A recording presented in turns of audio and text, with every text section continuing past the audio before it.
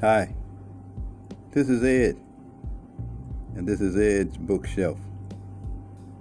I have an interesting poem for you this morning.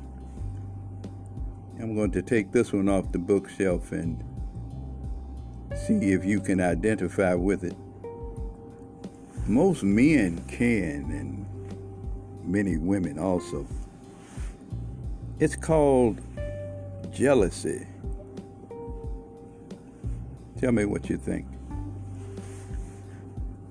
The unrequited feelings, failure to return, the burning fear, the awkward pain, the failure to let love go because the failures is all you ever know.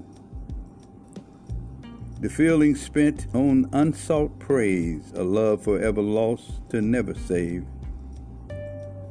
Jealousy, its name you know because you nurtured it for years and watched it grow, causing you to swoon in dismal pain, forever lost to another's gain. It eats at you, craves your soul, always feeling like you're in the cold, and never will succeed at owning your own sweet creed. The feelings gone have left you bereft of knowing love and all its depth. Jealousy.